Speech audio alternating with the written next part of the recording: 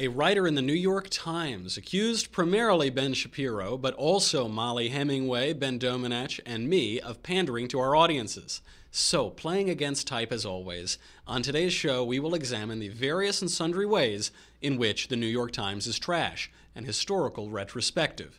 Then, Ali Stuckey and Jacob Airy join the panel of deplorables to discuss Rex Tillerson's reported castration, a congressional candidate abducted by aliens, E.T., not S.A., and the latest navel-gazing Facebook meme in the wake of the Weinstein scandal. Scores of women posting, "Me too." I'm Michael Knowles, and this is The Michael Knowles Show.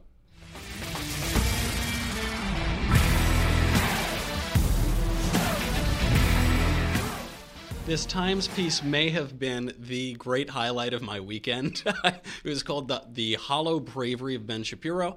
And look, I do not need to defend Ben Shapiro. Ben is a big boy. He can defend himself just fine. Twitter excoriated this poor chick at the New York Times and really showed her piece to be without evidence and frivolous. And I've never been one to accuse the New York Times of standards, but even below their paltry standards that they once had, perhaps just in my imagination.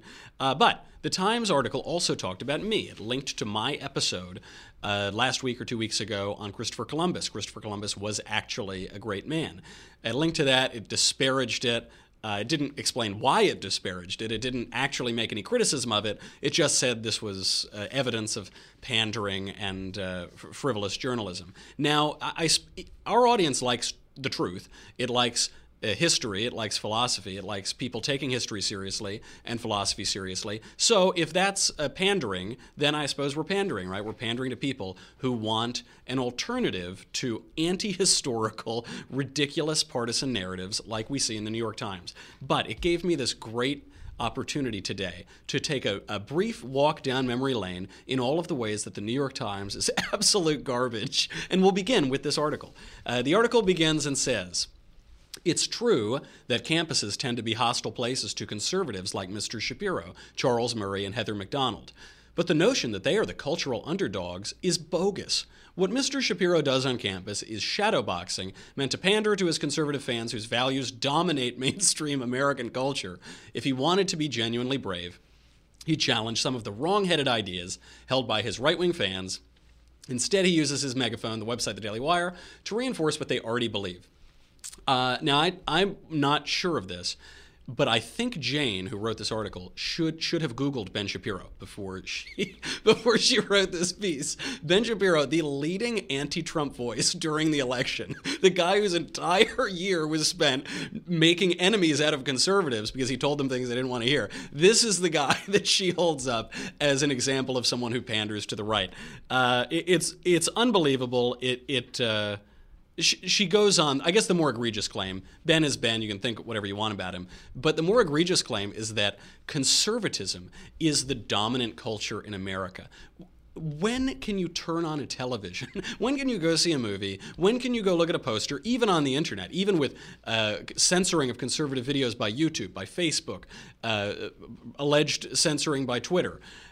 Where can you look where conservatism and conservative thoughts are not under fire? People being fired, having to leave their companies. Brandon Ike at Mozilla forced to leave his company because he supported the definition of marriage that everyone agreed on until the day before yesterday. The culture is oppressively left-wing. People are being fired from Google for passing around basically unobjectionable memos questioning discriminatory policies.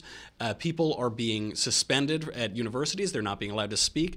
You talk about the hollow bravery of Ben Shapiro. When he went to Berkeley, it cost $600,000 to defend Berkeley against a 5'9" Jewish guy who's completely in the mainstream of conservative culture, and is even so nuanced about it that he can't fully support Donald Trump. He calls it balls and strikes and calls it like he sees it. So that's $600,000 to defend against that guy. It basically like the president coming to town. They're shutting down the city, but one conservative who has mainstream ideas is so terrifying to the left, so unpopular, so censored that it costs that much money to bring him into town.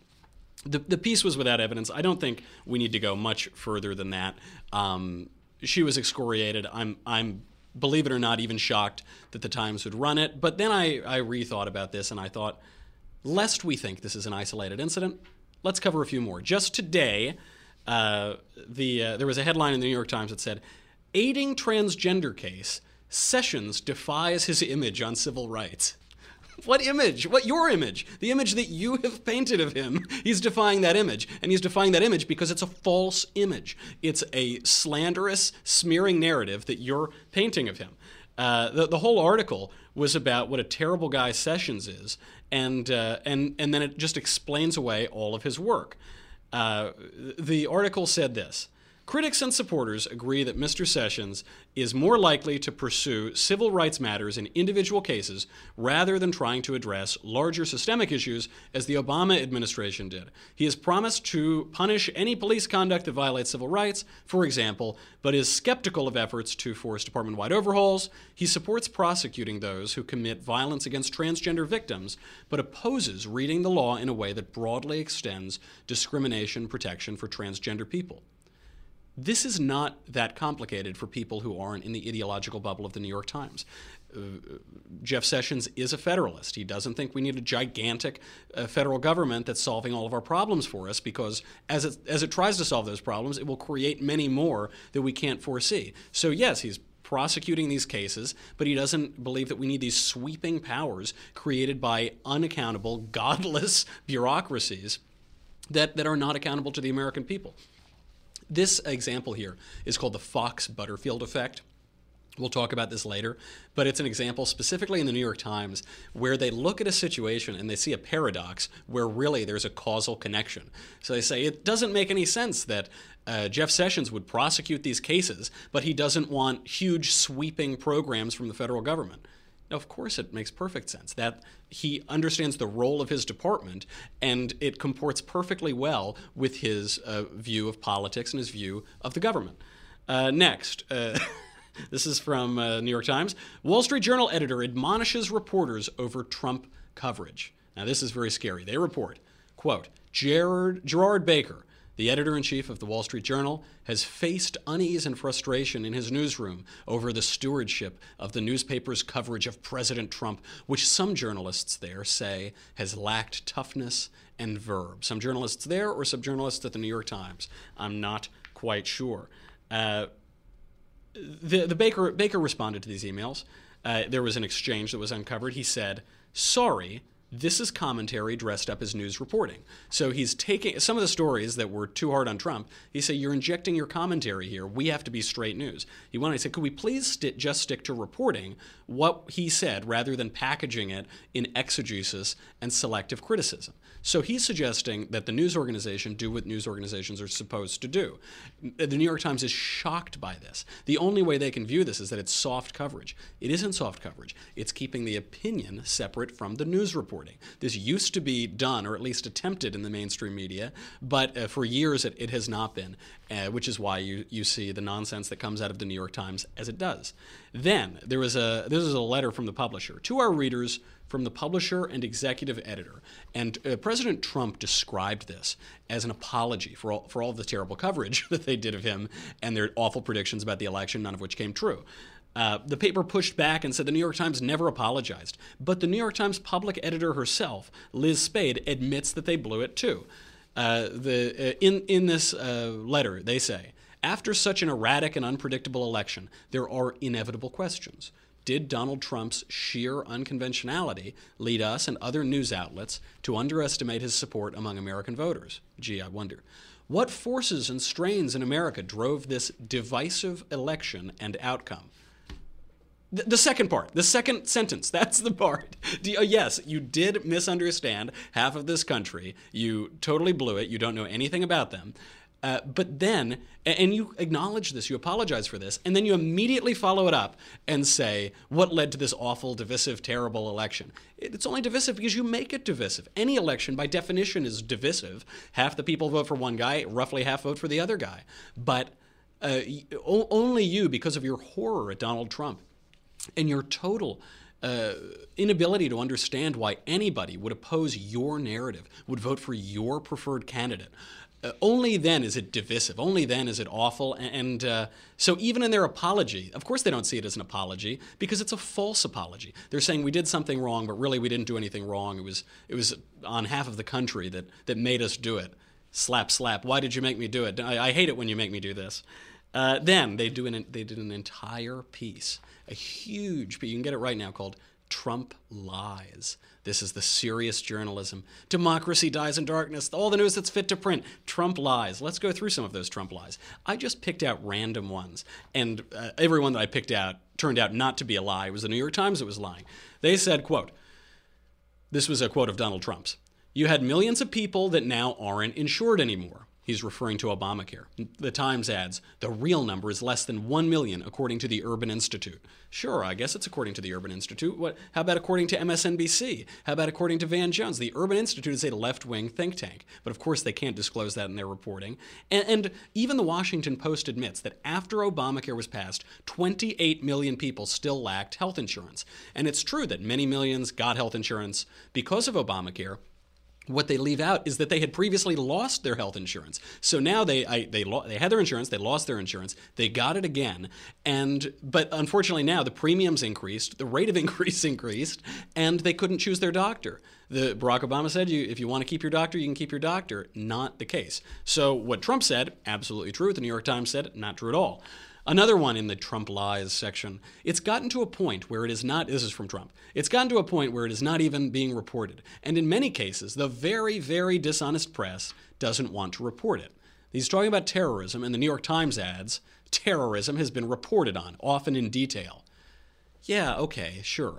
I guess occasionally a story is run. The question is, what is the volume of stories being run? Where are the editors placing these stories? What are they focusing their coverage on? Are they spending 10 hours on one thing, on Russia, which you'll notice nobody is talking about anymore because it was completely frivolous, and then 1 hour on terrorism, or are they prioritizing as the American people would prioritize?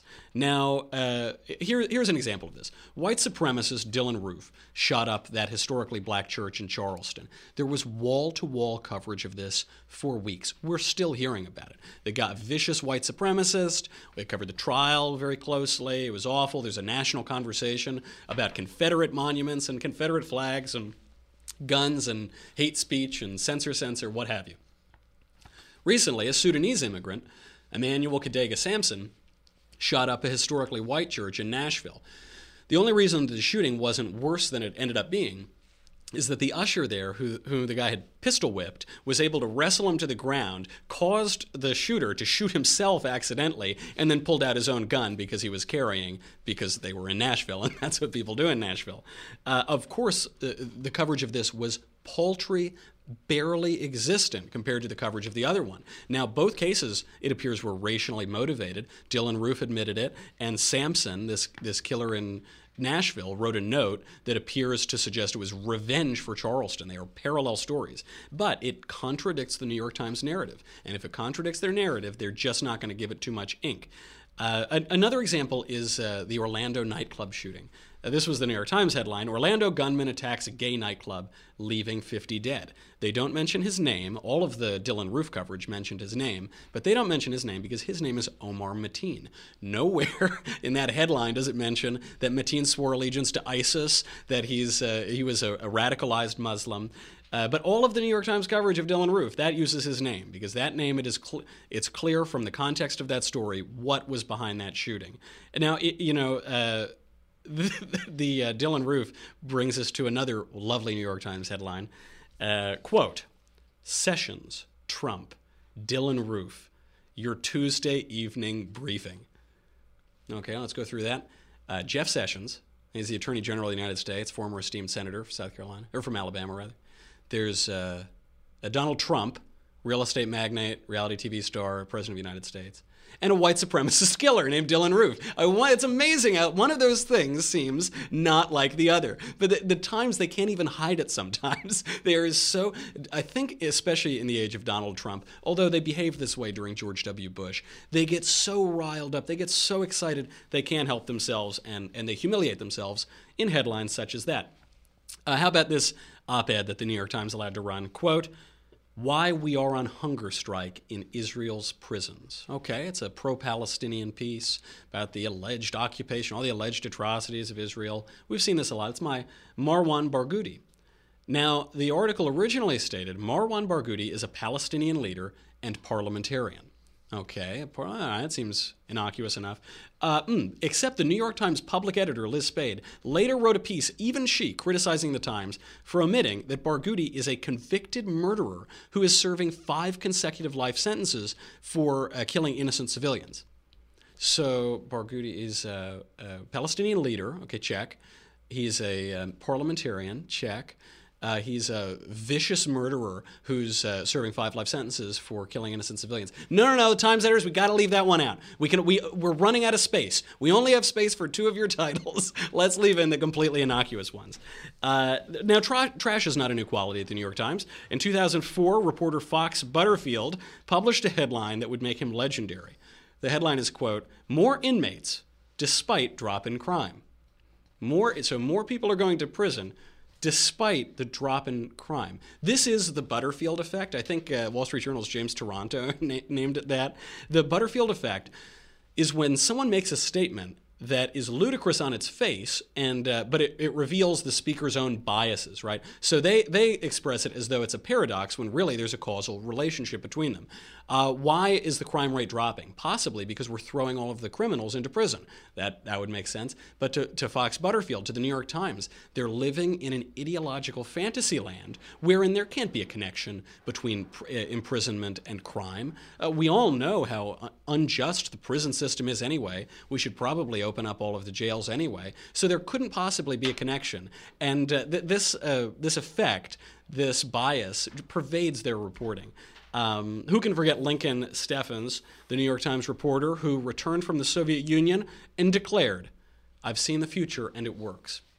The Soviet Union. This was what Bill Buckley reacted to when he launched National Review. He said, "A conservative is one who stands athwart history yelling stop."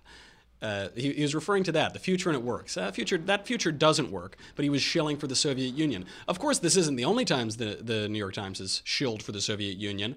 Pulitzer Prize-winning New York Times reporter Walter Duranty famously wrote a series of 11 articles on the Soviet Union in 1931, I believe it was. And he denied the Holodomor. He denied the man-made famine that killed between 7 and 10 million people. I believe he still has his Pulitzer. This is almost a century back now, and I will talk more about the New York Times in my final thought, what we should do about it. But now I think we have to get away from fake news. I've had enough fake news for today. My heart is racing. I need to get to some real news. So it's time to bring on our excellent panel of deplorables. We are going to have on Ali Stuckey, and we are going to have on Jacob Berry, but listen, I want you to be able to watch it. I'm hoping. I know they've got a lot of great stuff to say. We have to talk about aliens, illegal aliens and Martians. We have to talk about the Me Too campaign. We have to talk about Bob Corker saying Rex Tillerson is castrated. But you can't watch it unless you go to thedailywire.com right now and subscribe. It is just $10 a month, $100 a year. We want to thank everybody who already has subscribed. It helps us keep the lights on. It keeps me in Rachel Maddow glasses polish. You'll get me. You'll get the Andrew Klavan Show. You'll get the Ben Shapiro Show, biggest podcast on the right.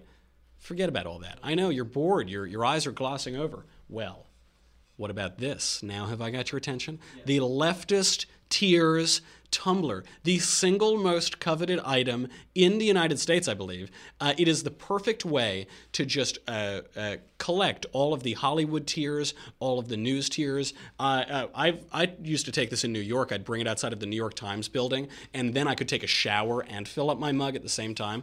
I really like it. It goes really well with a little Daily Wire punch over here. You pour that in. It makes a delicious cocktail. That's thedailywire.com. Go over there right now, and we'll be right back.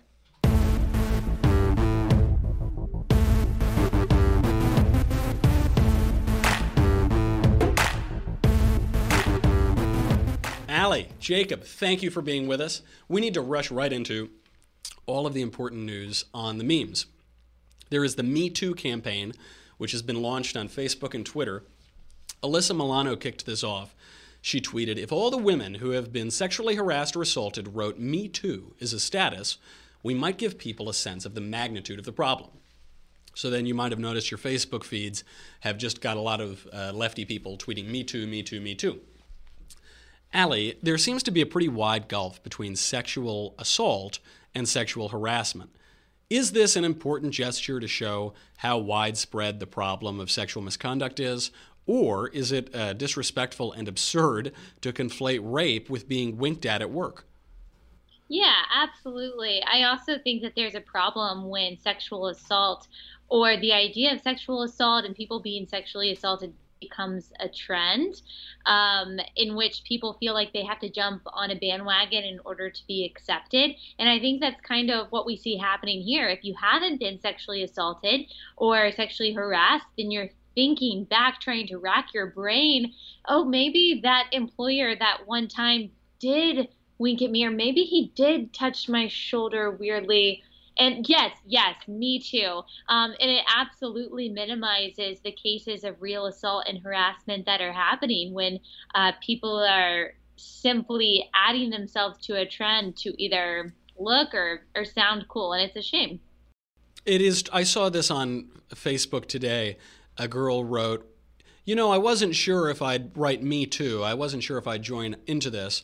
But then I just thought even the fact that I couldn't tell, I wasn't certain, if the guy winking at me, if that constituted it, that made me realize that I am a part of it and I have to write Me Too. But of course, the opposite is true. If you're not sure, then you, not you two. you excluded, right. Not you.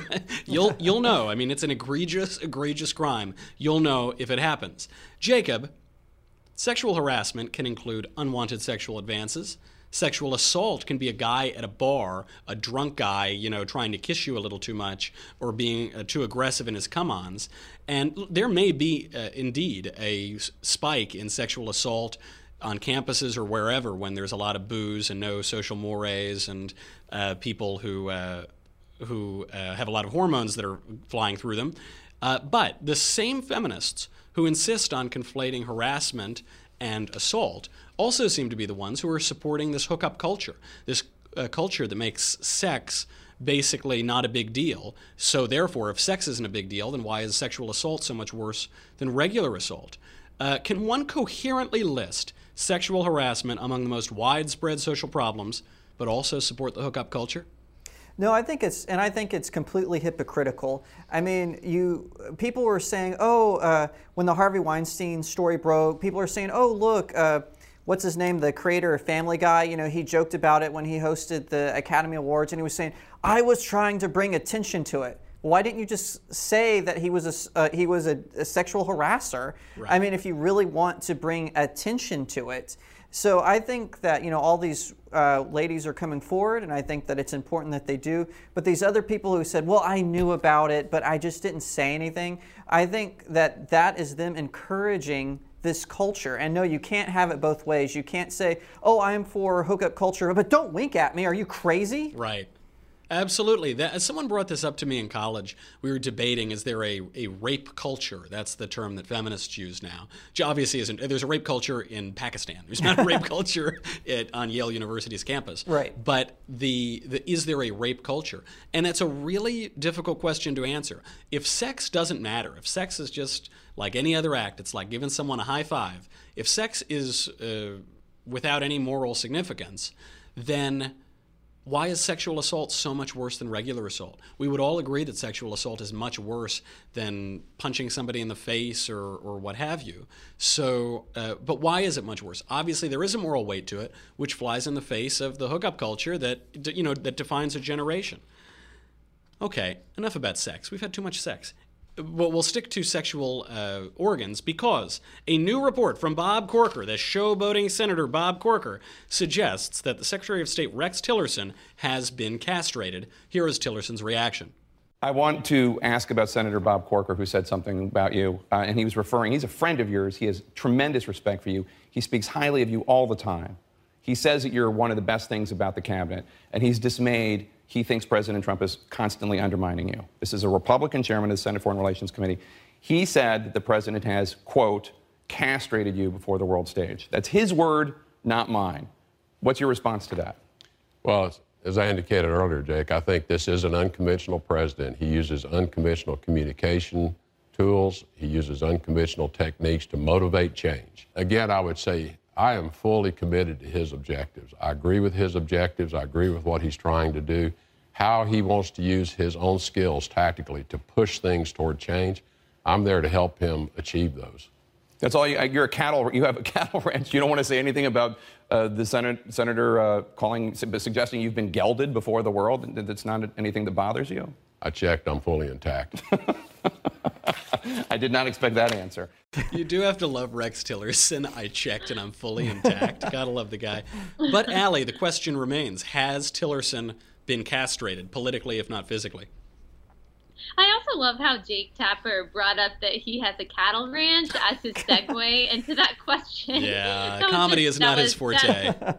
Yeah, that was really interesting. News is not his forte either, but definitely not comedy. I'm sorry, go ahead. No, not really. Well, we have some people saying, okay, this was Trump playing good cop, bad cop. Then you have people saying, absolutely not. This was Trump's way of kind of, I guess, taking the credit for being tough on North Korea and then emasculating Rex Tillerson, and maybe that's true. I kind of actually lean into that camp rather than thinking this was some big strategic heroic move on Trump's part. I think that he should leave diplomacy up to Rex Tillerson. We've already seen that that's not Trump's forte, but Tillerson also knows how much Trump values loyalty, and that's the game that he's playing with the media right now. And I have to say, I think he's doing a pretty good job of it. He pivoted very well with those questions. He's a pro. He's really good. For a guy who spent his career as a private businessman, CEO of ExxonMobil, obviously you develop political skills that way, but he has been absolutely agile, completely adept in politics. Jacob, should Tillerson have answered the question about Trump calling Trump a moron? In this interview, he said, people say you called Trump a moron. Do you deny it? Did you call Trump a moron? What happened? The question seems to me like the usual mainstream media treatment of, do you still beat your wife? But should he have answered it, or should he say, I'm not going to dignify your question with a response? I think it would have been better if he had denied it, but I honestly don't see I'm not going to dignify that with a response. I see that as a denial. It just didn't come on strong enough. But I think either way he is saying, no, I did not. I'm not going to play this game with the mainstream media, because Trump's mistrust of the media, the well-deserved mistrust, I think it trickles down into his cabinet. And so I think Tillerson's saying, look, I'm not going there. I think he's just saying, I'm not playing your game. Absolutely. See, I disagree. I disagree with that. I think that he was actually saying, or he wasn't saying that he didn't say that. I think that he would have flat out denied it if he had called Trump an effing moron. Mm-hmm. I think, and ironically enough, he said, those are the games of Washington. I think that he was playing the game of Washington, which is good PR or want to be good PR, by saying, I'm not going to dignify that with a response. That's a really, really good way of saying, oh my gosh, I don't want to talk about that. That was really embarrassing. It is true. I'm really torn on this because I don't know if he called Trump a moron or not. I don't really care. I just certainly believe that in no instances should people be dignifying these little grade school questions from the mainstream media with a response. Right. Even if, maybe he did call him a moron, but even if he didn't, I think that Tillerson should have the same answer. I am not going to play gossip. Jake Tapper, you're supposed to be a serious news reporter. In mainstream media, you're supposed to be reporting news. I'm not going to mention which little insults I've thrown at my boss and colleague. It's below the dignity of the office of Secretary of State. But I don't know. He's probably weaseling out too. Who knows? It might have worked in both ways. Okay, the most important news story of the day. A congressional candidate claims to have been abducted by aliens at age 7.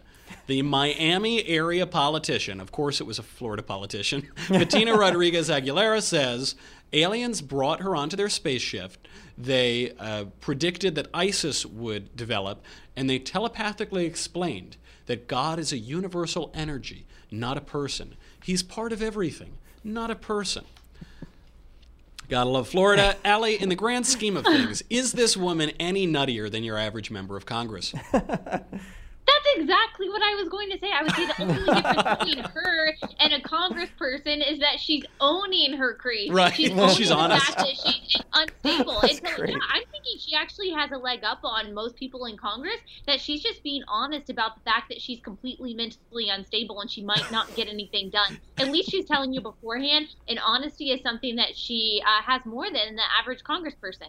And I love her radical candor. Some of those other psychopaths in Washington, they're able to hide their psychoses a little bit better. Absolutely right. And she, I think this was in Federalist 15 when Madison and Hamilton are explaining that the purpose of the Congress is to throw all of the crazy psychopaths into one room so that they could fight each other and not destroy the country. I'm paraphrasing, of course. So she seems great. We should endorse her, I think. Jacob, this woman claims that God is a universal energy, not a person, which seems to favor pantheism over a theistic religion such as Christianity or Judaism. We hear this all the time. People say this a lot in popular culture. They say, you know, the universe is really good to me. I'm sending you good vibes, man. The universe is bringing it all together, right? They talk about material things instead of metaphysical things. C.S. Lewis claims that this sort of pantheism is the natural state of man. This is the natural temptation of man in thinking about his surroundings, and that theistic religion only comes from the ancient Greeks and the ancient Jews, basically, who realize there's something higher. Is he right? Are all people naturally pantheists, both crazy congressional candidates and regular old citizens alike?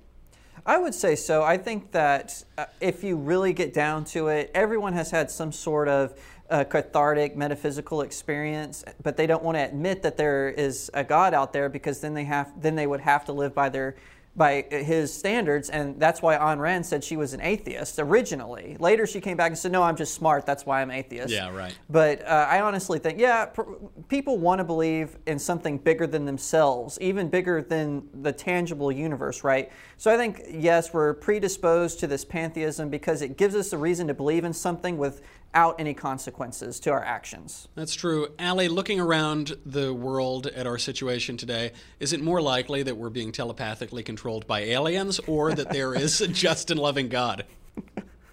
Yeah, well, I think C.S. Lewis also said if there's a longing inside of us for something other than this world or bigger than this world, there must be something actually bigger than this world. And I think that that is a commonality that all of us have innately, that we have this longing. And exactly like Jacob said, we want to attach it to something, but instead of attaching it to something that might have moral standard that's going to demand an action, we want to attach it to this relative, amorphous, crazy being, ethereal being like the universe or energy or vibes or something like that, something that's going to make us feel good but not actually have us do something.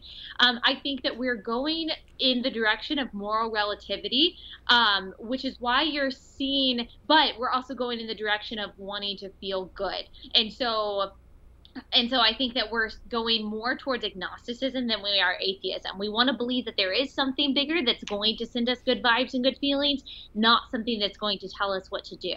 And I think that's why we're seeing this kind of a pantheistic, ethereal, weird, I don't even know if it's increasing. I think we've had it forever.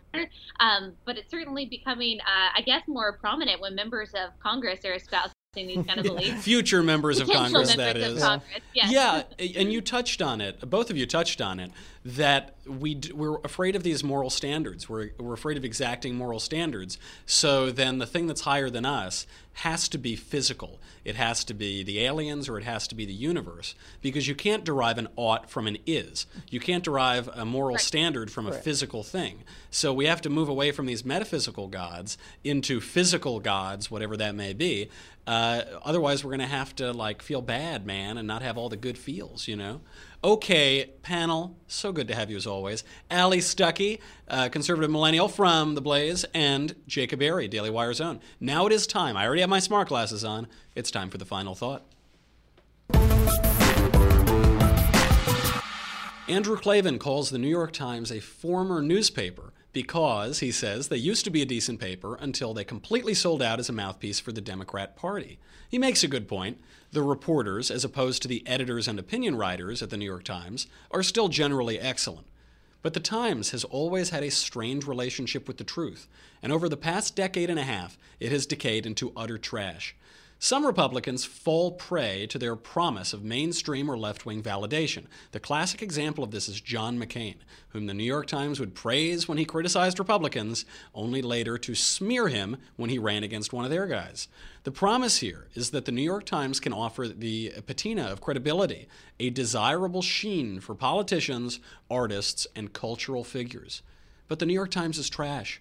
The only patina or sheen it can offer is muck, because it is premised on a lie that the New York Times offers fearless, unbiased journalism, when in reality they are the most powerful Democrat communications firm in the country. To cite a personal example that gives me endless joy, my best-selling political tome, Reasons to Vote for Democrats, a Comprehensive Guide, outsold the #1 New York Times best-selling book the week that it came out by an order of magnitude. But the New York Times refused to name it on their list.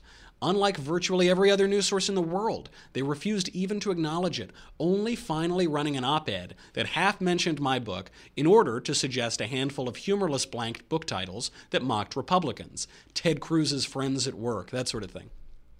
The New York Times has its narrative.